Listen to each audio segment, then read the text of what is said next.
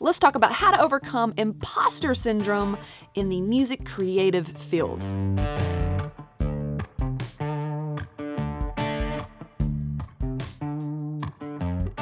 Hey y'all, welcome back to the Modern Mix Podcast. I'm your host, Emily Bowie. I'm a mix engineer and home studio educator in Nashville, Tennessee. There are timestamps or chapters, whatever they're calling it these days, for your convenience, so feel free to skip around if you need to.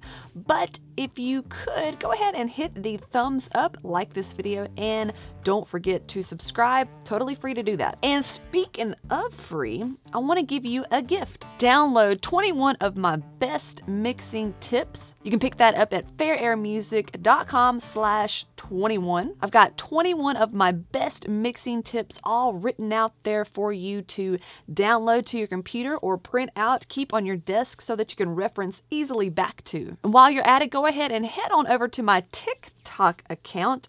Got one of those now, if you'd like to see all of these tips in action. Now, it's not really the most asked question that I get, but it is the most implied challenge that I see when reading your emails. So I thought I would talk about my own experiences with imposter syndrome as a music creative, audio engineer, producer, that whole area, and how I was able to overcome that. And I'm hoping that you'll find something that's going to help you out if you're feeling the same way in your musical journey. Because imposter syndrome is quite common, and I think it's very common in creative fields. First, I'll start by talking about what imposter syndrome is to me, and that is doing something within, say, a professional realm and feeling like you don't belong due to lack of experience, self-doubt, or just not at a competitive level as you think everybody else is. Basically, the feeling that you don't belong. And I think it's a little bit easier to fall into that whole imposter syndrome feeling, especially in a creative field. And it's very easy to have imposter syndrome in a creative field. There's no certification, no degree really, no test that you can take that automatically gives you a title of mix engineer, producer, songwriter. Unlike being called a doctor, a lawyer, a pilot, contractor, realtor, etc. All of those fields, all of those titles, you actually have to take a test or have a degree and have certain levels that you pass in order to earn that title. And in music, you can literally jump on the internet and give yourself the title of music producer, mix engineer,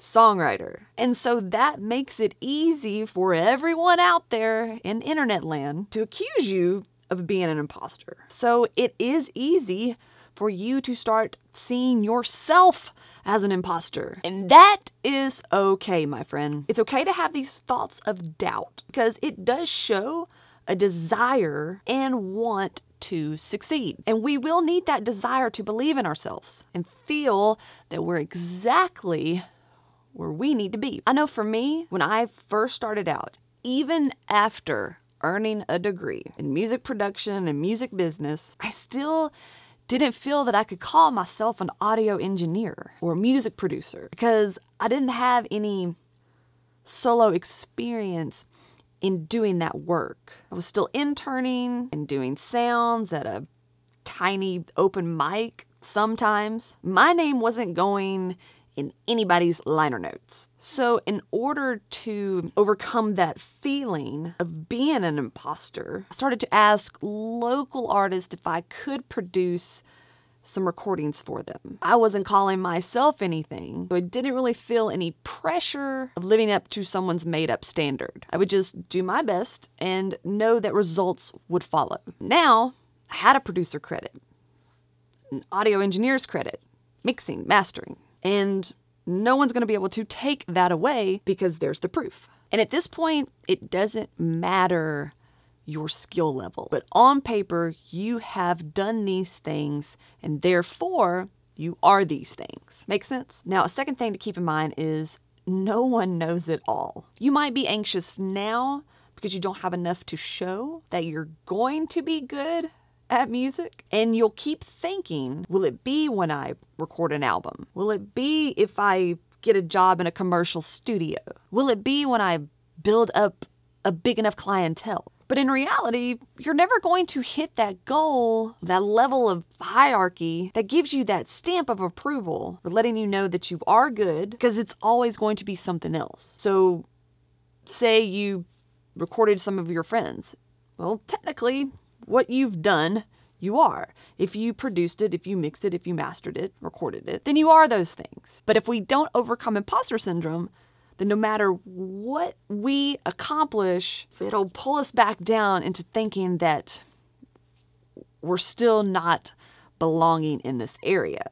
We still don't have enough. We still haven't reached all of those achievements. And that takes time, especially when you are in a creative career with constant releases of software, hardware that literally never stops evolving. You're always going to have to learn something. For example, the development and release of immersive sound. Your favorite seasoned Grammy-winning audio engineer just fairly recently had to learn from these developers how they should mix immersive sound. They didn't just know how to do it when it became available.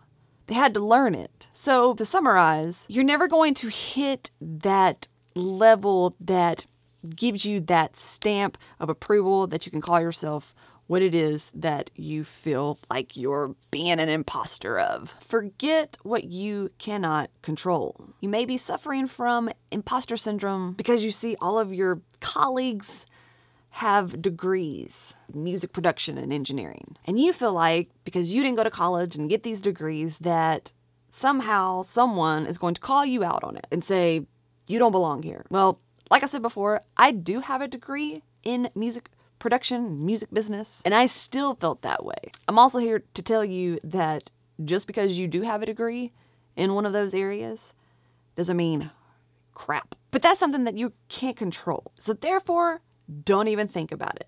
Just throw it out of your mind. Don't think anything about it. Plus, it's just not an option for a lot of people, financially or where you are. You might be somewhere where there's not program for 500 miles. So focus on the things that you can control, like learning here. And lastly, I want you to think about what's the worst that could happen. I mean, you're creating music. Is there a worse thing? You can always make music, and by continuing to do so, you get better. The more you do, the better you get, the more experience you gain. And that's just facts. But with any creative field, there's always going to be critics. And if you put yourself or your work out into the wide open world of the internet, expect to see some negativity. That's just a given. But just know that it's garbage and try to block it out the best you can. I mean, there's literally people who think the earth is flat.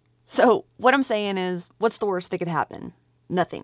Nothing that will prevent you from succeeding. And when you start to realize this, the sooner that you can put that imposter syndrome to rest. So to wrap everything up here, the next time that imposter syndrome starts to creep up, just remember, first of all, it's okay to feel that way. Because as long as we're on this musical journey, no one knows it all. And forget what you cannot control. And lastly, nothing bad's gonna happen. This is something you enjoy doing. It's your passion. There's not a negative outcome. And if the internet gets to be a little too much, too negative, there's always a block button. All right, y'all, thanks for watching. Hope you found something helpful in this episode. And if you did, please consider giving this video a thumbs up. And don't forget to subscribe to the channel so that you'll know each time that I release a new episode. If you have anything that you'd like to add or talk about, just go ahead and drop that down in the comments section below. I'd love to hear from you.